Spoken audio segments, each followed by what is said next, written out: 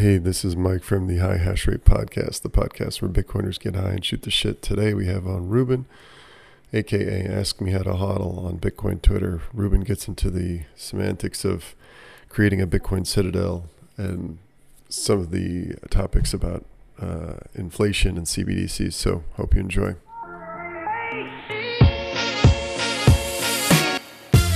And then, so there's going to be this epic money printing in the form of CBDCs, that we've never seen before, which will make everybody think, oh, the economy's back. Everything's great again. But it will be the same amount of currency debasement as just happened in 2020, but on an extreme level. And Bitcoin will reach an all-time high at that point because it front runs the inflation that we're seeing now. That's a result of the currency debasement we saw for the last 2 years. Hey, everybody. This is the High Hash Rate Podcast. I'm Mike. And I'm Dan. And this podcast is just two plebs getting high and talking about Bitcoin, life, and the absurdity of the fiat world.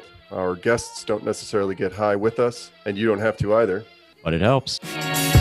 Okay, here we are today, July 7th. Talking to Mr. Rubin I met him, High Hash Rate, the podcast, met him on Twitter. Rubin, thank you for coming. Dan is here as well. So the whole team's here. Hey. What's going on, guys? Nothing much, man. Thanks for having me on, guys.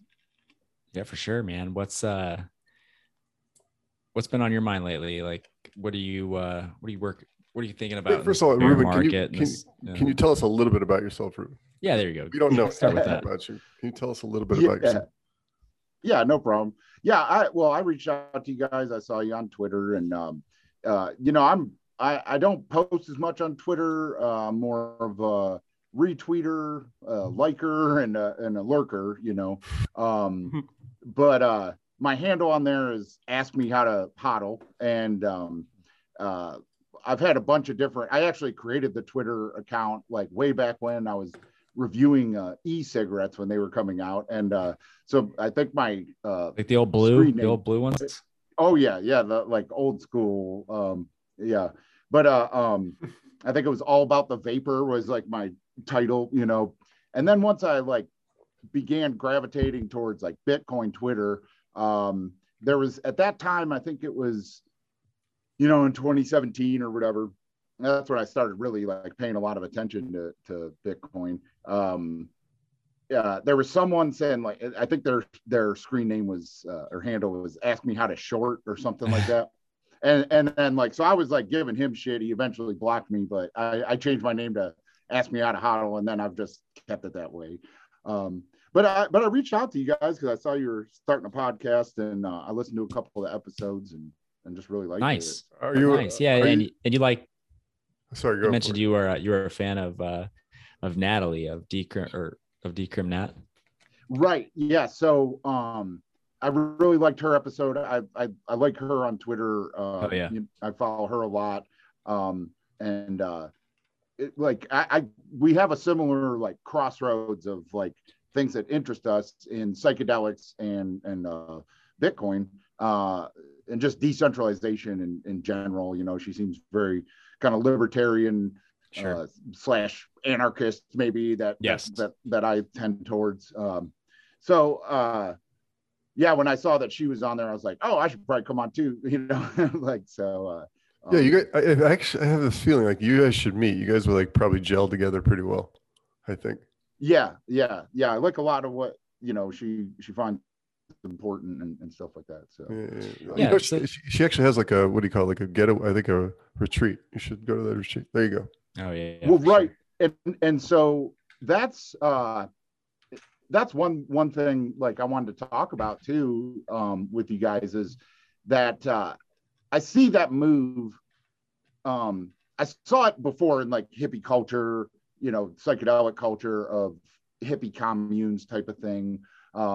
And then in the Bitcoin world, that same kind of idea is called, the Citadel, right? From, I believe that's in reference to the Bitcoin time traveler post on Reddit or whatever. But they're kind of a similar idea of,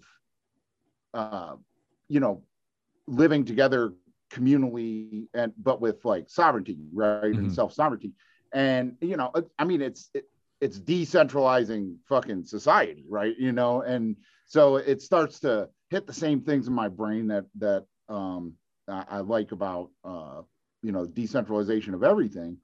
And so I'm from outside Buffalo, New York, right? And I live in Ohio now. What part of Ohio? What part of Ohio? Out in between Cincinnati and Dayton.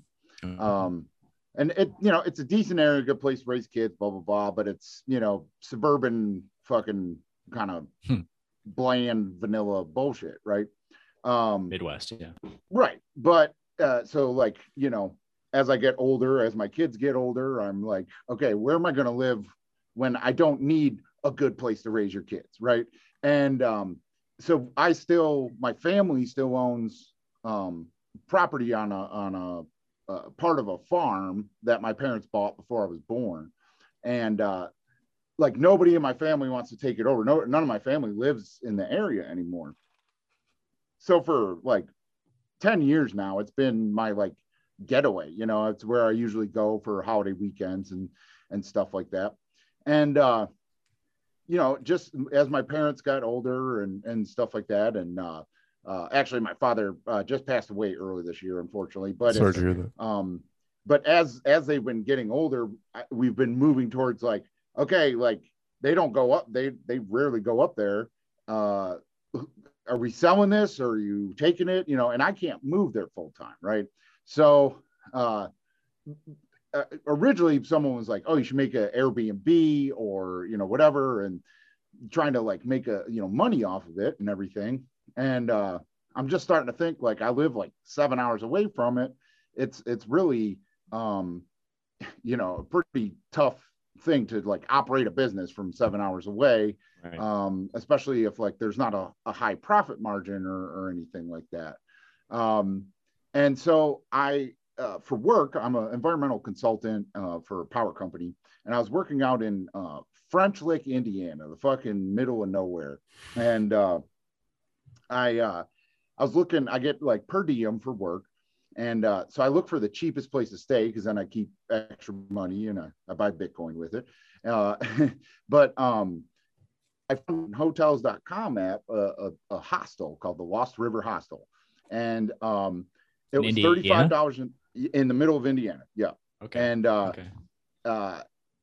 and it was $35 a night and came with dinner. Right. And so I'm like, well, shit. I was like, if this place is weird as hell, I could just leave, get a hotel room for the extra money, you know, and whatever, or, you know, it's cool. And I get a cool place to stay and free dinner. So I decided to book it for a week, and I go in, and I've never had, there's very few moments in my life where I've had as big of a like light bulb aha moment as when I get the tour of this place, you know, and they tell me how it runs and all this. And I was like, holy shit, this is what I need to do up in New York. And so I've been working towards that. And basically the model is, you know, a very cheap place to stay. First off, they have nonprofit 501c3 status. And the staff comes and does like, you know, a week, 2 weeks, 3 weeks or whatever, and moves on. And they work for room and board and the experience.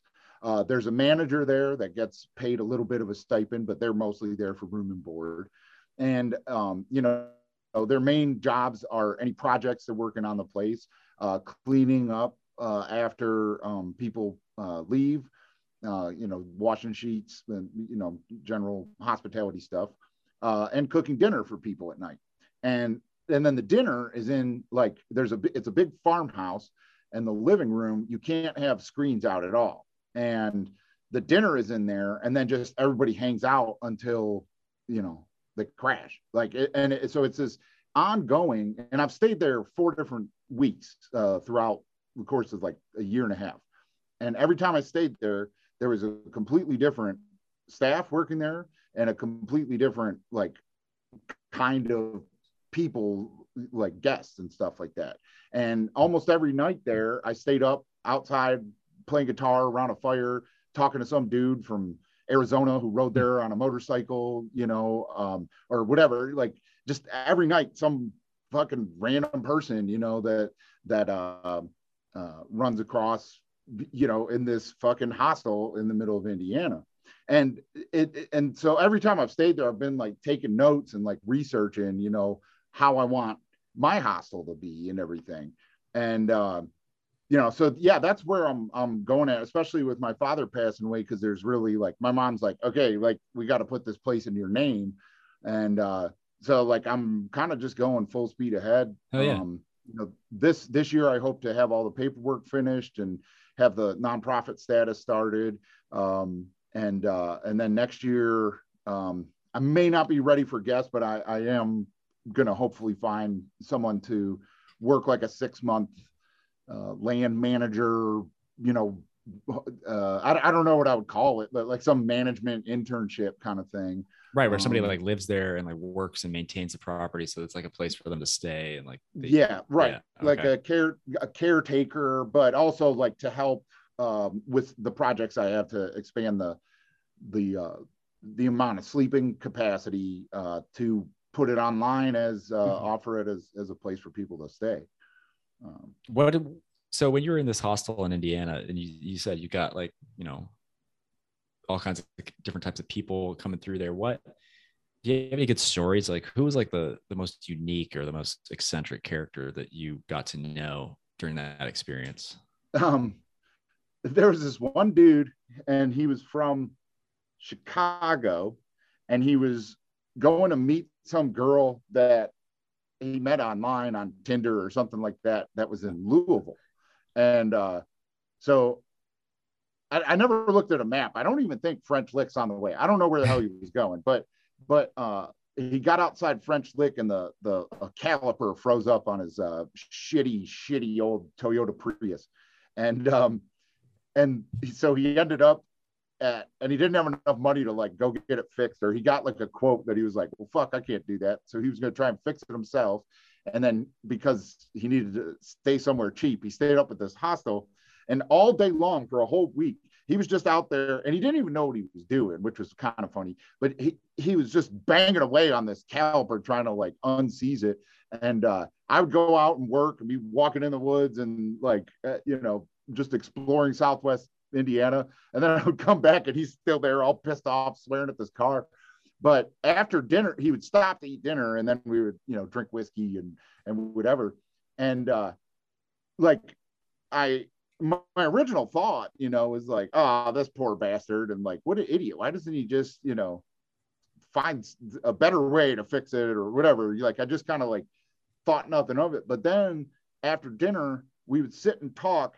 And I thought he was really angry. Like he was just like staring at the fire, but he was like one of the deepest dudes I've ever talked to. Like we talked like, the first night I met him talked like, what happens when you die type shit, like that. Like he would skip right to that. Like he didn't want to talk about his car anymore. He was, like looking at the fire being like, what do you think happens when you die? And it's like, for me, who's a deep thinker, deep talker, I was like, okay, we're going there. All right. And then over the course of the week, like we went through the whole gambit of philosophical discussions and stuff like that. And I don't even remember his name, and I know he doesn't remember mine. So whatever. But like that guy sticks in my head. Like I always think of that because it's, I've told people that know where my place is in New York and about my idea, and they're like, who the fuck is going to come there? And I'm like, listen, some dude broke down and just ended up at this hostel from Chicago in the middle of, I'm like, there's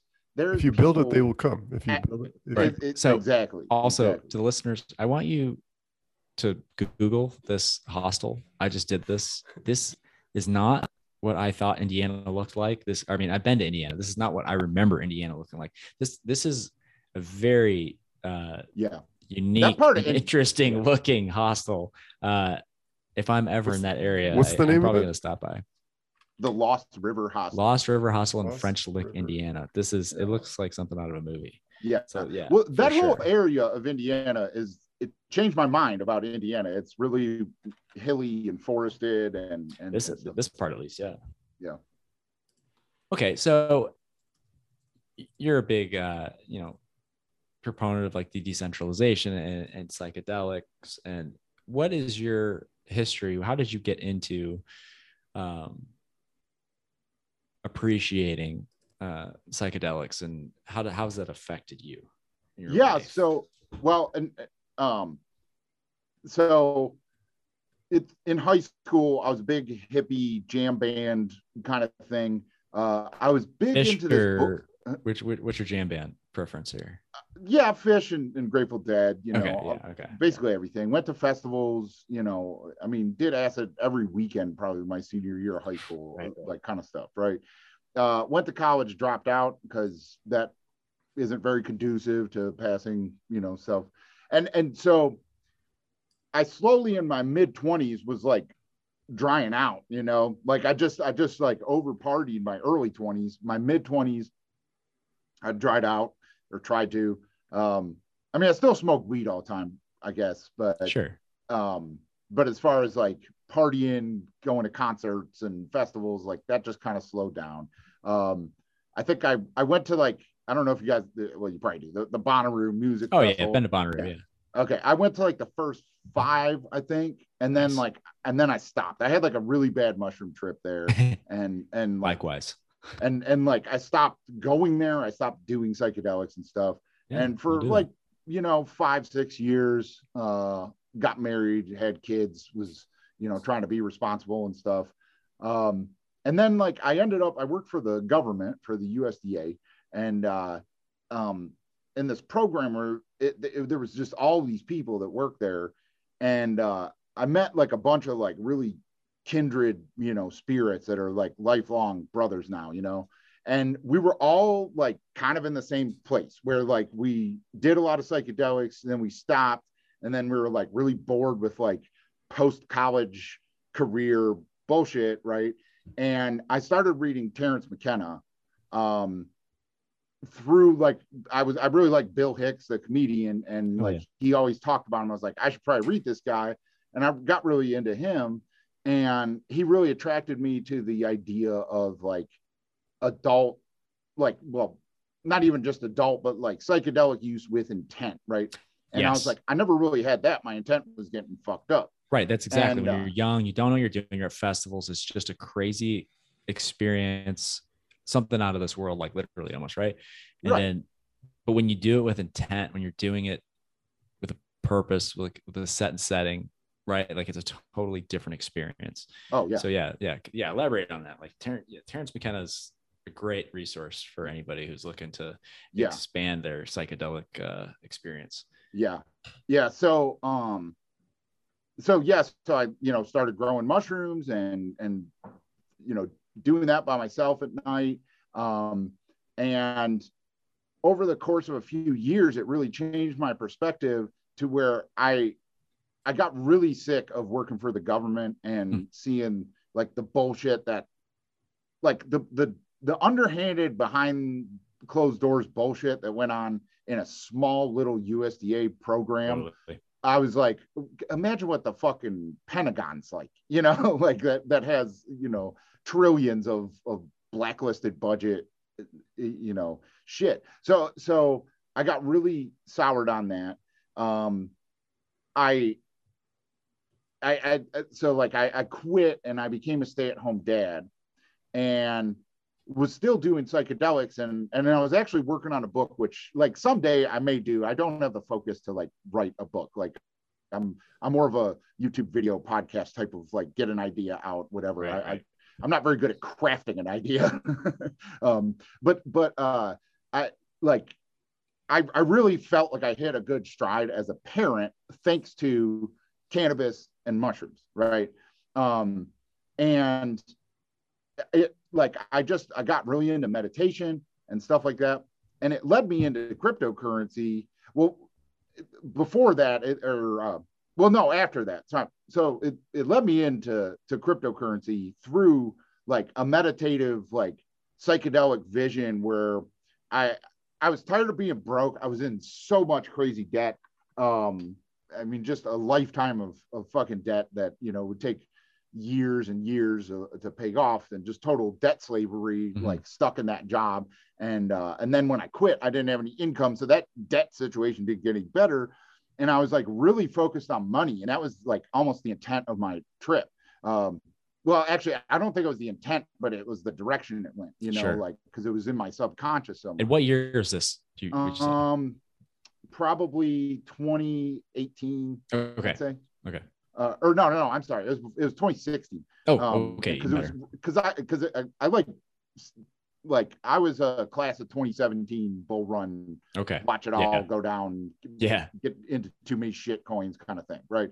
But I started accumulating and paying attention to it in early 2016. Okay. And I had this vision. I was laying down and I was thinking about mycelium and fungus, right? And that was the vision I was having, was like mycelium growing. And as I was looking at it, I was looking at like a vision of like the globe. And I saw the mycelium growing across the globe. And I was like, oh, that's like trade routes and interstates and shipping lanes. And oh, that's where money goes. Money's like an energy that just kind of flows. And it's like not really created. It should be a scarce thing. And it just keeps going back and forth on these trade routes that are like mycelium. And I can't really remember the full like aha download I received, right? Like, because that's unfortunately, you know, when you come out of the trip, like you only get like bits and pieces. It makes me think like blood is money, or money is blood in a way.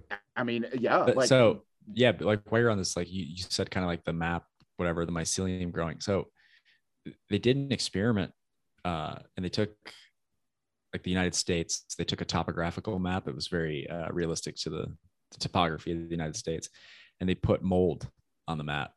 And I don't remember how long it was, but over the course of like a week or so, the mold had effectively grown in the routes that the U.S. like the federal highway system essentially followed. It wasn't exact, but it was like 99% there. Yeah, It was like this natural, like this living, decentralized, controlled being, like it created this, filled in this communication and traveling system the same way that we've built it here in the United States. Yeah, man. I mean, we're a super organism. We're the world that we've created is no different from an ant colony or a termite mound or any of that, right? I mean, it's really like there's forces at play. We're doing shit that we don't understand why, but it's what we're supposed to do. We're all sitting in traffic stopped at a red light, man. We're just like, you know, we're like blood waiting to go through. Yeah. So it makes you think, how big is the thing above us?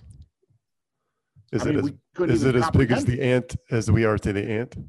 Sure. Yeah. And then the thing above that too, you know, like exactly. It goes infinitely up and infinitely down. Yeah. Right. But anyway, so like I was like having those thoughts, those same kind of thoughts. And then like I was like, I researched Bitcoin before, but it was only like to buy drugs on the dark net. And then I was too like confused by it and whatever, but I knew what it was a good idea. Like I was like, whatever. I didn't really understand its value other than you needed it to buy drugs. But I like in the middle of that thought, I like snapped to, sat up, and I said Bitcoin. And like I wasn't thinking it or nothing, you know. And I was like, oh shit. And from there, for maybe like 3 months, I did like a ton of research, listen to podcasts and stuff like that, and started buying Bitcoin, you know. And then 2017, the whole altcoin pop bull run happened, ICOs. and I got swept up in that, right? Where were you buying Bitcoin in 2016? Coinbase. Okay. You know, and then as other exchanges came up, like I was like, I already had the idea. I was like, you got to spread it around, you know. And I was like, I remember telling my friends, I'm like, you have to have shit on every exchange, you know. But then I mean, if I had Bitcoin, I got into a ledger, and I did. Sure. But when you're early, you're just buying it. Yeah. Yeah. But I eventually did get into getting everything in cold storage or hardware wallets. Good. But the problem was like I didn't foresee or understand quantitative easing and money printing and currency debasement. Sure. And I didn't understand the macroeconomic influences on all markets, but specifically crypto. And so I'm not a total Bitcoin maximalist because of riding the 2017 to 2018 bear market from the top to the bottom. But I'm much more critical of what percentage of like my savings or net worth I want to speculate on other things with. Like I look at Bitcoin as just rock solid, and it's that mycelium, you know. But I still do like mess with some altcoins, but it's just out of boredom and fun, and you know, the same way people do scratch off tickets. Yeah, sure. What is it about Bitcoin, or like what properties about it? What aspect do you find yourself what drew you in, and then what do you find most fascinating now? What I find most fascinating now is the resiliency, right? Like there's been some tragic fucking things that can happen to Bitcoin, and like it comes right fucking back, and it comes back punching harder, you know. And there isn't a lot of other stuff I've seen in markets in the past 5 years that have been able to do that, you know. And you know, the other thing is the true, once you start really focusing on decentralization, like you can't have a cryptocurrency be as decentralized as Bitcoin is ever again. You know, The only reason Bitcoin had such a fair distribution at the start is because nobody knew who the fuck what the fuck it was. They had websites that gave it out for free, all of that, you know. And then having this creator, right? That myth is so important, because 100%. You can point to a point of failure in every other cryptocurrency project, 100%. No matter what they say, and you can't trust them 100%. You can't trust anybody but yourself. You can't trust Satoshi, except that nobody knows who he is, what he is, if he existed, if he's alive. So you have to focus on the technology and the idea, because the creator, the flaws of the creator, or the cult of personality of the creator, none of that's relevant. Yeah, and even if people are like, it's not 100% decentralized, whatever. Like, what does that mean? You know, right? Exactly. What it comes from is the origin, and it can't happen again. Right. Yeah. You only discover perfect digital scarcity one time. Yeah. Every time after that is a derivative. Mm-hmm. Yeah. And so, like, as we by go definition, from bull markets, yeah, right. As we go from bull markets to bear markets, and you see all these other projects that looked good when it was hype, when everybody was rich, like it looked good, right? And then the fucking, what's the saying? The tide flows out, and you see who's not wearing underwear, you know? And like, I've just seen that like so many times now, just in the small span that I've been paying attention, that I'm like, I get it now, you know? And then like anybody who doesn't like Bitcoin, if you dig at it enough, it's because they don't understand it, or they don't get it, or they don't care.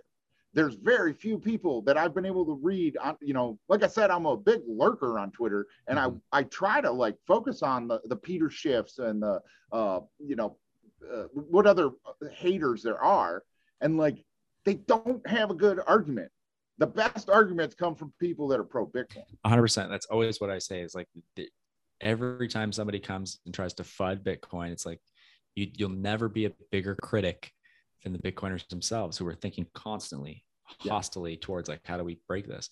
So what your handle is like, ask me how to hodl, right? So have you hodled at least, you know, the vast majority of your Bitcoin holdings, or have you? Oh yeah, no. Okay. Yeah. So I've never sold any Bitcoin. I've bought things from friends or websites with Bitcoin, you know, but I've never been like, I gotta cash some out. And I really kind of, I'm not a great technical analysis person, but I tried to map out, I was like, let's just see if this Bitcoin halving cycle fucking works out, and everything kind of lines up the same every time. And like, I kind of figured the end of this last year was going to be the top, like it was 4 years prior to that. And it was.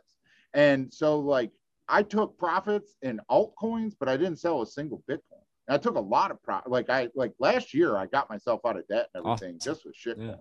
So like because I did that, I can't be like, when people ask me about shit coins, I'll be like, I don't know, dude. I like, do your own research. Yeah. Like that sounds, if it really sounds scammy, I'll be like, dude, come on, you know, like, but I can't tell people not to fuck with them, because having kind of a shit coin gambling stack, but also my savings, like I save in Bitcoin. I don't care what's in the bank. Right. I mean, it's like you said, like it's your shitcoin gambling stack. Like you kind of have this correct idea of like, you know, these aren't permanent, but you know, I'm not going to like rip you for being a shitcoin or whatever. Yeah. So like, I but think I we will all say live like, on a sort of a scale of shitcoinery and Bitcoinery. You know what I mean?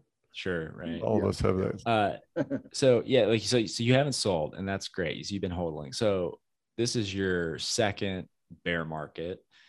Even you kind of came in at the tail end of a bear market, but then you went through the crypto winter of 2018 and 2019, and now we're in a bear market.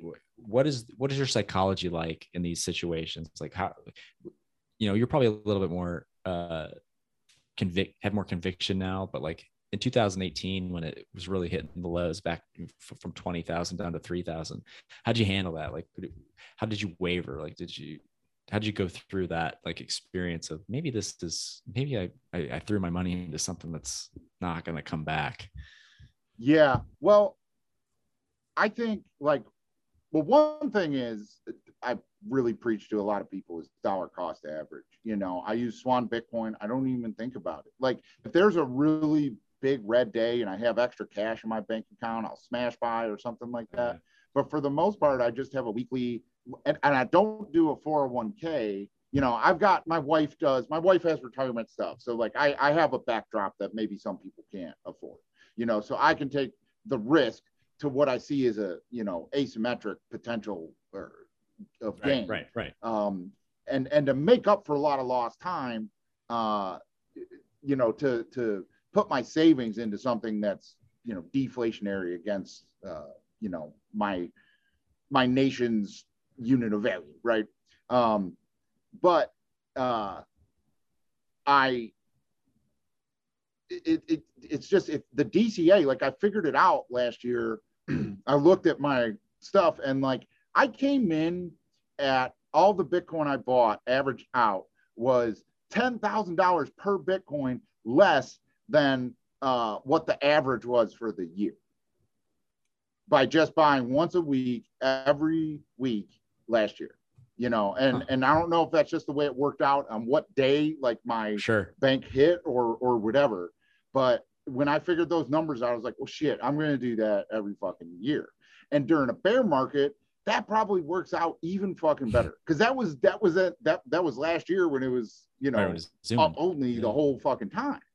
So if it's down only the whole year, like I can't imagine when I look, you know, at my 4-year return. That's the next calculation I want to take into account is from last January. The first week of January, I started Swan DCA every day, and I've kept that up till now. And I want to look at, you know, 2025 in January, what like on Swan, see how much I've bought, what the average, you know, I want to like check all that out and then figure out the average over that. And I really think DCA, you know, like swing trading, maybe you can get bigger percentage gains and stuff like that. Mm-hmm. But I think your probability of it's much smarter to just do DCA. Of beating inflation at least, you know, it is if you use Bitcoin as savings that way. Well, I'll tell you what, as a software engineer at Swan, we're building some more tools that you'll be able to kind of analyze the DCA statistics. So stay tuned for that one. Oh, hell yeah. And so, yeah, if you know, you've been here for what, about 8, 6, 7, 8 years, whatever, in Bitcoin. So you've seen a lot of growth and a lot of adoption and just a lot of evolution. It's probably surprising to you as well. What kind of, you know, the next 5 to 10 years, like what do you see for Bitcoin? Like, how do you envision that? Like, what do you think it's going to do for the world, or how do you think it's going to be adopted? I think smaller states, like El Salvador or, you know, these other little countries you think of yep. or hear about, they're really going to build and develop mining infrastructure and stuff like that. You know, energy rich but dollar poor countries are really going to really join the Bitcoin ecosystem that El Salvador started. And I think that's just going to grow during the bear market when they can do it kind of incognito and there's all this other crazy shit going on in the world.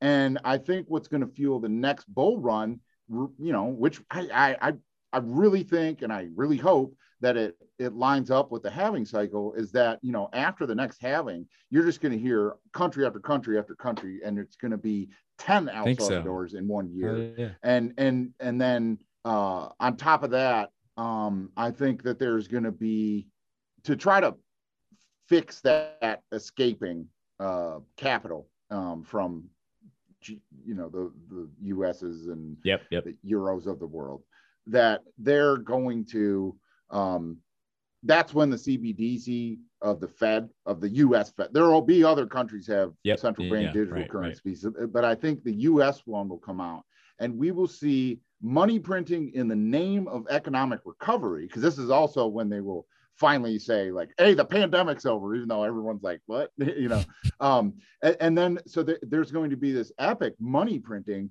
in the form of CBDCs, you know, that we've never seen before, which will make everybody think, oh, the economy's back, you know, you can, you know, everything's great again. But it will be the same amount of currency debasement as just happened in 2020, but on an extreme level. And Bitcoin will reach an all-time high at that point, because it front runs the inflation that we're seeing now. That's a result of the currency debasement we saw for the last 2 years. Yeah, that sounds kind of how in line with what I'm thinking. And something you said about the smaller states being the ones to adopt Bitcoin, something I've said on this show before is the term hyper Bitcoinization. It's like it starts with you, right? Like hyper Bitcoinization is like a personal journey. It's your personal transformation, and you can extrapolate that out to these smaller countries, and it kind of grows from there. So what is hyper Bitcoinization? How has it changed the way you see the world? How has it changed you as a person to be so convicted that, like, like you said, you haven't sold, so obviously this is such a huge thing to you? Like, how has it changed you personally? Well, so I don't look at it as hyper Bitcoinization as like you'll go to the store and stuff is, you know, priced in Bitcoin, right? Hyper Bitcoinization is that there will be nobody who doesn't know at least somebody who owns Bitcoin. There will be not every store. Like, I think it's a long ways away from being legal tender in the United States. Let's put it that way. You know, like, you can go to some countries and stuff will be priced in Bitcoin, but I think in the States, the payment rails and stuff like that, whether it's Lightning Network or other services that, you know, are a little more big bank friendly or whatever, I think it's going to be easy to pay with Bitcoin. I think there's going to be a lot of vendors that grow, you know, at a exponential pace that will accept Bitcoin through Cash App or, you know, directly or whatever. But as far as it being official and the Fed and the Treasury Department, like, kind of waving the white flag, I think we're a ways off of that. You know, like, that's like, it's not that it's not worth discussing and pondering about, much like practical. You know, right. I don't think I'm going to ever be able to live on Mars, but that doesn't mean I shouldn't talk about humans, you know, living on Mars. Right. I think in our lifetimes, it's going to continue to be this life raft that is trailing behind the ship that is, you know, central bank fiat world. And instead of that being a Titanic that's going to crash and you know, have to be rebuilt or anything like that, it's a slave ship that is just floating around with no destination. And so Bitcoin is the life raft behind it, picking up all the people that escaped, you know. And that's, in our lifetime, the next 50 years, Bitcoin is just going to be this ever growing counterculture, counter economy. And that's where, like the thought of the citadels and hostels and stuff like that kind of all has synergy with it. Like, I think some people think of the citadels as like a walled, fortress that it's like, you're not allowed in here unless you're a Bitcoiner. And that's cool if someone wants that kind of community. But, my like kind of Bitcoin hostel idea is more like, well, first off, I don't need to know your name if you're paying me in Bitcoin, and you don't need to register. Nobody needs to know where you are, and stuff like that. So there's the anonymity and privacy that Bitcoin would allow in that kind of economy. But also, since it's like a dinner party every night and a fire and stuff like that, like there's a lot of opportunity to have the really deep discussions about decentralization and crypto. And yeah, so like, one of the things that I really like about Bitcoin is that it kind of, at least, it's not for everybody, but in some people's lives, it kind of shows them and introduces them like to the importance of community once again, right? So, and that's what it kind of sounds like you're talking about, like this, it's almost like a micro community like at a hostel. You're not there permanently. You're not going to see these people. You don't even know the guy's name that you told us a story about, right? You don't remember, but community doesn't have to be like a long-term thing. Like community can be a couple of hours in the evening, like with you form a community with the people you're with. How do you, is that just like a natural phenomenon? Like how do you, if you have this property, like how do you facilitate that? Like, is there anything that you feel like you have to do extra, or is it just kind of an instinctual way that you interact with your guests and the type of people that are passing through? Yeah, well, I heard a quote a long time ago, and since I quit my job for the government, I've really followed this. Your vibe attracts your tribe, right? And it's like, it just comes to you. And the more you say yes, and the less you say no, the more that you're going to find yourself in situations where you're attracting other people to you. So, for instance, my YouTube channel that turned into a podcast, that turned into a Discord server, that turned into a network of friends that I've gone and visited. And like, if I'm driving through Atlanta, I have a place to stay. A friend of mine from Indiana had never been east of Indiana. And so he was like, hey, I'm going to take some vacation days. Can we go up to your farm and eat mushrooms? And I was like, hell yeah. And we did, and so I did that by just like continually like answering the phone when it rings, right? Don't be like, I don't know who that is, whatever. And I don't mean, I mean kind of metaphysically, not just if it says it's a spam caller, I don't answer it. But my YouTube channel, I had a crazy 5 grams in silent darkness trip, where I actually manifested Wayne Coyne of the Flaming Lips and met him in an airport the next day after I'd come down, because I was like looking for him in my trip because I was having a bad trip. But anyway, that's a longer story that people can go to my YouTube channel, help find the others, and watch that video. Wait, you actually did meet Wayne the next day? Yes, I did. Yeah. And was he in the giant hamster ball that he? No. He was just in the airport. I walked past the whole Flaming Lips band in the airport after I was trying to play their music to calm down, and I was calling his name out, and I was like, I just want Wayne Coyne. I couldn't figure out my phone and whatever. And the next day, I was like going to Florida to go on a cruise with my family, and I'm just like walking. I was like, holy fuck, that's Wayne Coyne, and I chase him down and talk to him. That's that's pretty cosmic, only is that like a crazy story. That's the perfect person and the perfect band for that story. Yeah, that's pretty cosmic. Yeah. Like I said, that is a hour-long story that I have a great YouTube video that it was. Well, I started this channel and I made one video that was like the mission statement, and was like, I don't know if anyone's ever gonna see this, whatever. And then I did another video that was telling that story of that trip, and then I didn't do anything about it, went on about my life. And a couple weeks later, I got an email from this guy that was like, hey, I was having a trip and having a bad time, and I watched your video and I've been laughing all night long, and thank you so much. And I never heard of the Flaming Lips. I've been listening to them, and they're the best tripping band I've ever listened to, and all this stuff. And so I emailed him back. I was like, wow, I didn't know anyone would watch this video. And he was like, have you looked at the view count? And it had been a couple of weeks. I had like 100,000 views, or 50,000 maybe, or something like that. And I was like, holy shit. And I had all these comments. So I started answering the comments. I put a link to the email in there and all this stuff. And it just grew to like, I don't know, like 5,000 subscribers or something like that. And the podcast started and everything, but it was from putting that beacon out in the universe and answering the door to anyone that comes, you know, because of that beacon. And I think that's just one example of like how there's a lot of opportunities in our lives to do stuff like that.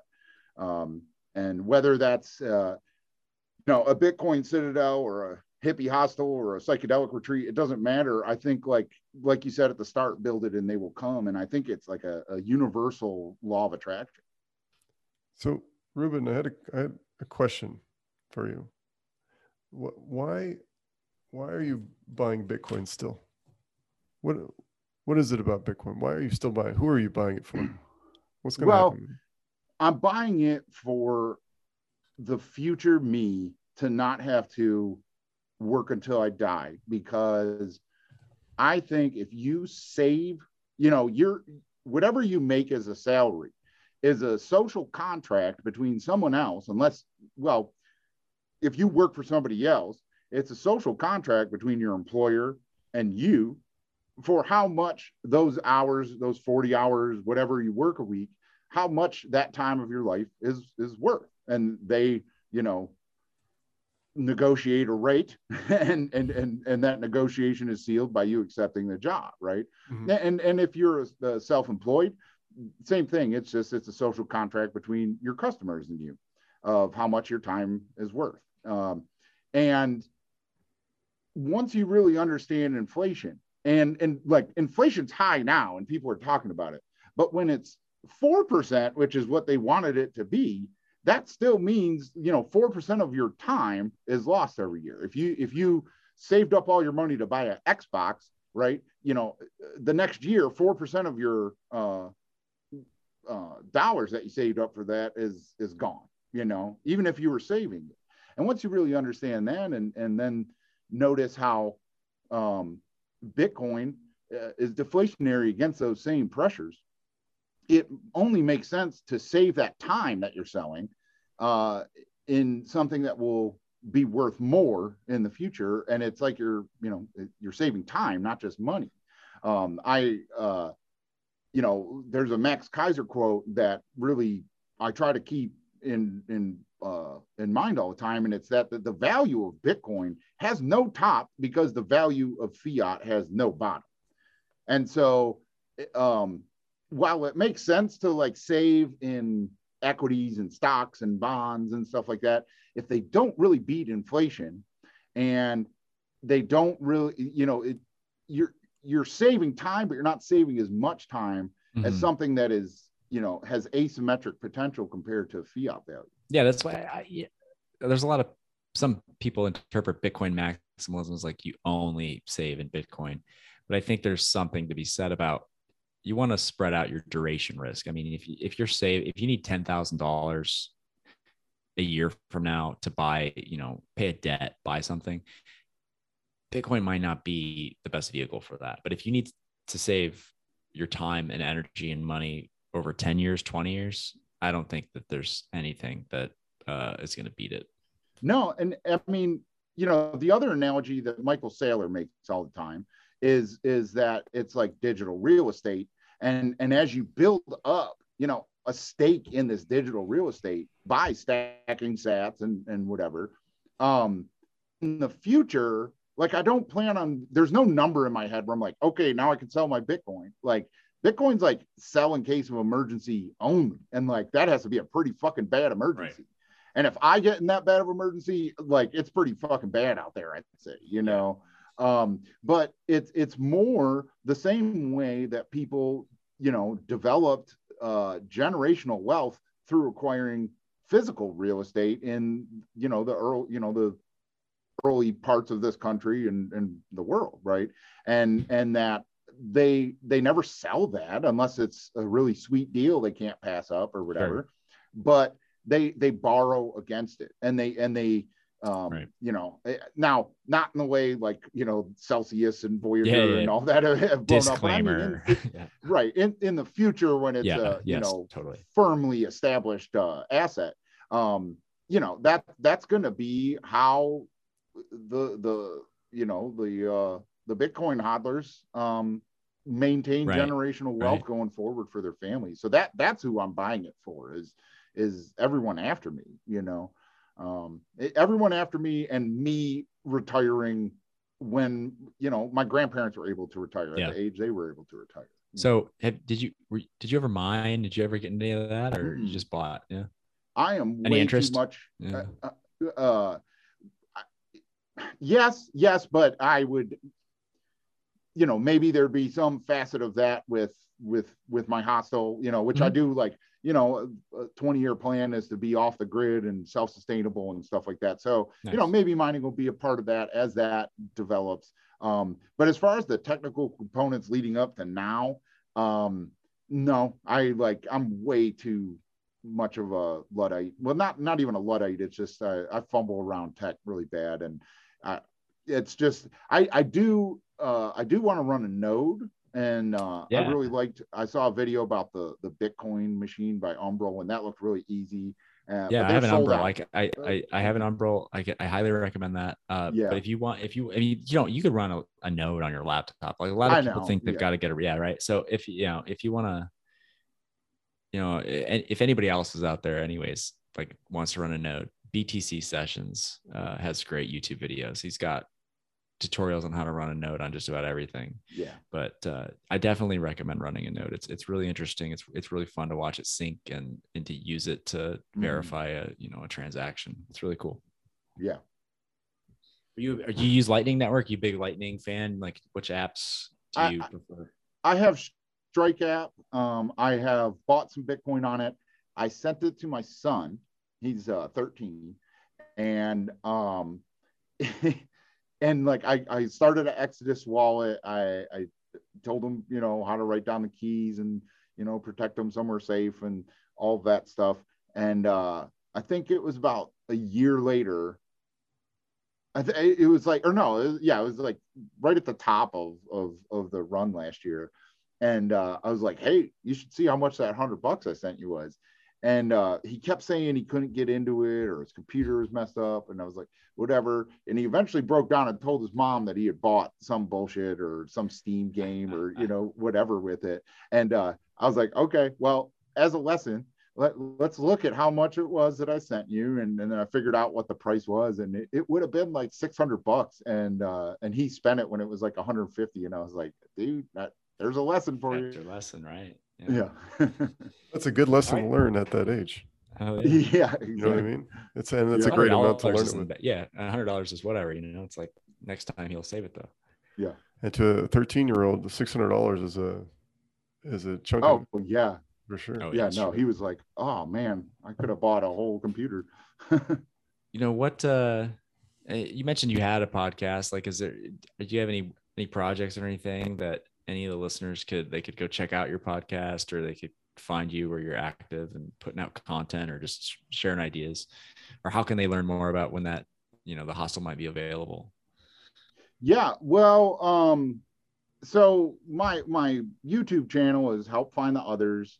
The podcast, it was the same name, or maybe it was HFTO, but we stopped paying for the hosting, so it's not on every site. So mainly YouTube's the best spot to look me up, and all the podcast episodes are up on the channel, and then there's the Discord server for our community, and the link for that, the invite link, is in the description of a lot of the videos. Not all of them, because I forget to put it in there, but I make rather infrequent videos now.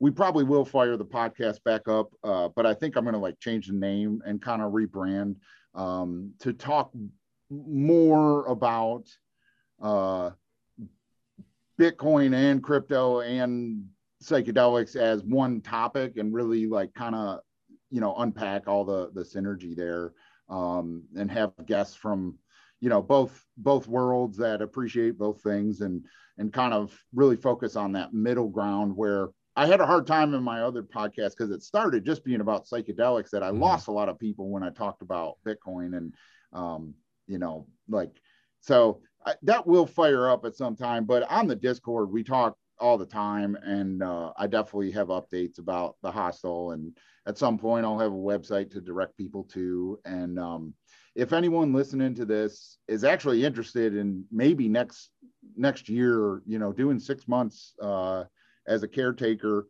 in Western New York, and the weather's beautiful when it's not cold, hit me up at helpfindtheothers@protonmail.com or join our Discord and DM me there.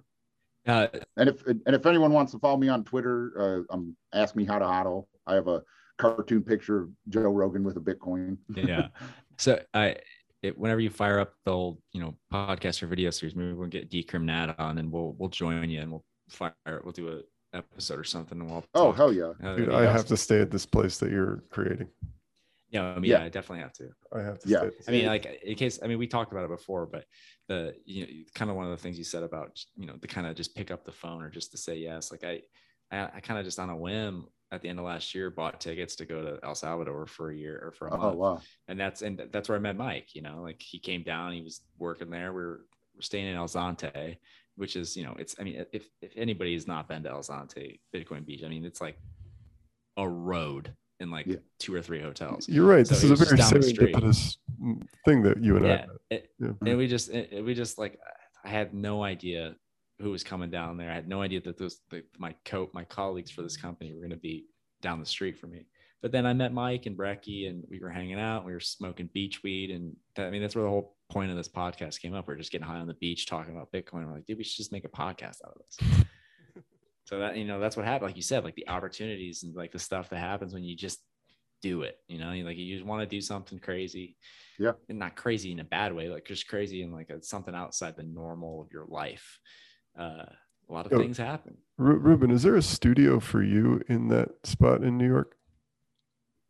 So that's another part of what I want to create there is the space for artists to come, you know, because it's really private, you know, like you can take a piss off the back porch and no one's gonna see you, stuff like that, right? And so to just be a refuge of you know, I'm like, if some artists can come there, and maybe not even if it's just the privacy, if they're like inspired and you know, there's some muses flying around this place, or I can create a, you know, environment that is inspiring. Yeah, I want to, like, I'm a musician. See the stuff there, and this is like my basement, like jam room, but I want to put in a you know, a soundproof studio there, for podcasting, for video production, for music production, everything. Also, you know, like for visual art production, like I would encourage anyone that comes and stays there to, you know, paint our propane tank, or, you know, carve stuff in dead trees in the woods, or whatever, you know, and that the place is just constantly growing and evolving, and there's life there outside of, you know, the 7 weekends a month that I can be there, you know. So that's all stuff. I move like a lot of music equipment up there, and a lot of this foam stuff and everything. I haven't started putting it together, but yeah, there'll definitely be a studio of some sort down there. Did you catch fish on tour this year or next year, or later this year, or anything like that? So I was just about to see them in Indiana a little bit ago, and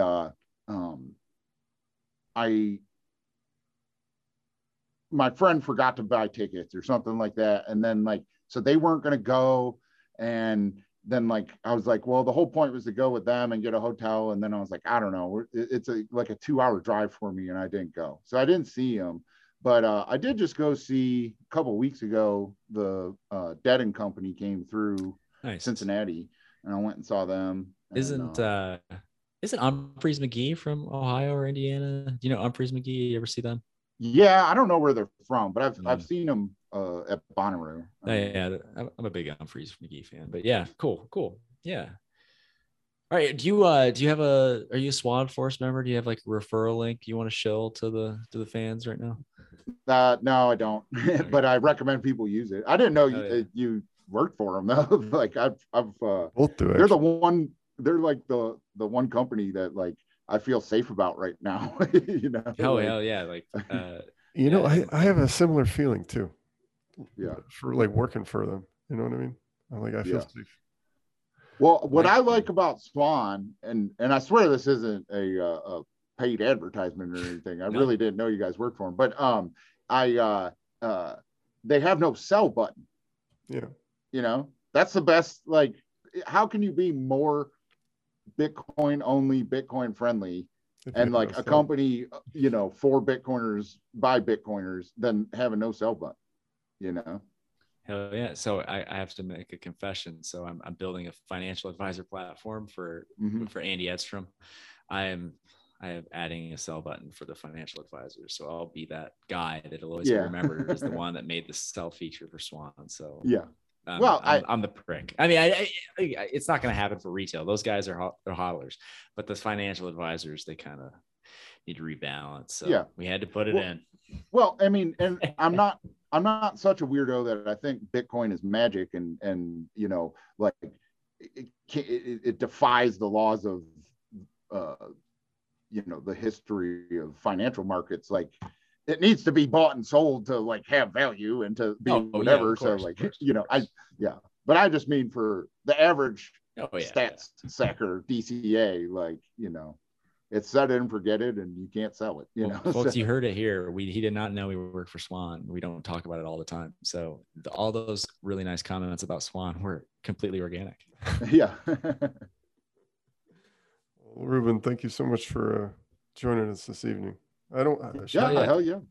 Am I cutting it off too early here? No, it's getting late. We're solid. Yeah, but I think but I definitely want to have Rubin back or get that's for sure. Nat and have the conversation, because we talked a lot about Bitcoin because this is mostly a Bitcoin show. But I love the psychedelic talk. I love the psychedelic experience, and it, like you and like our other guests, or many of our other guests, I think that there is a correlation in the way psychedelics work, the way psychedelics make you think, the decentralization. And there's something to it that it's very similar to Bitcoin. And I think there's a reason that Bitcoiners are often that, you know, that Venn diagram of psychedelic or psychonauts and Bitcoiners is a big cross section there. Absolutely. Yeah. All right, I'm going to stop recording. Thanks again for listening to the High Hash Rate podcast. You can find us at High Hash Rate on Twitter, or you can hit up Dan at Heartland Bitcoin on Twitter, and myself, Mike, I am at Rundance BTC.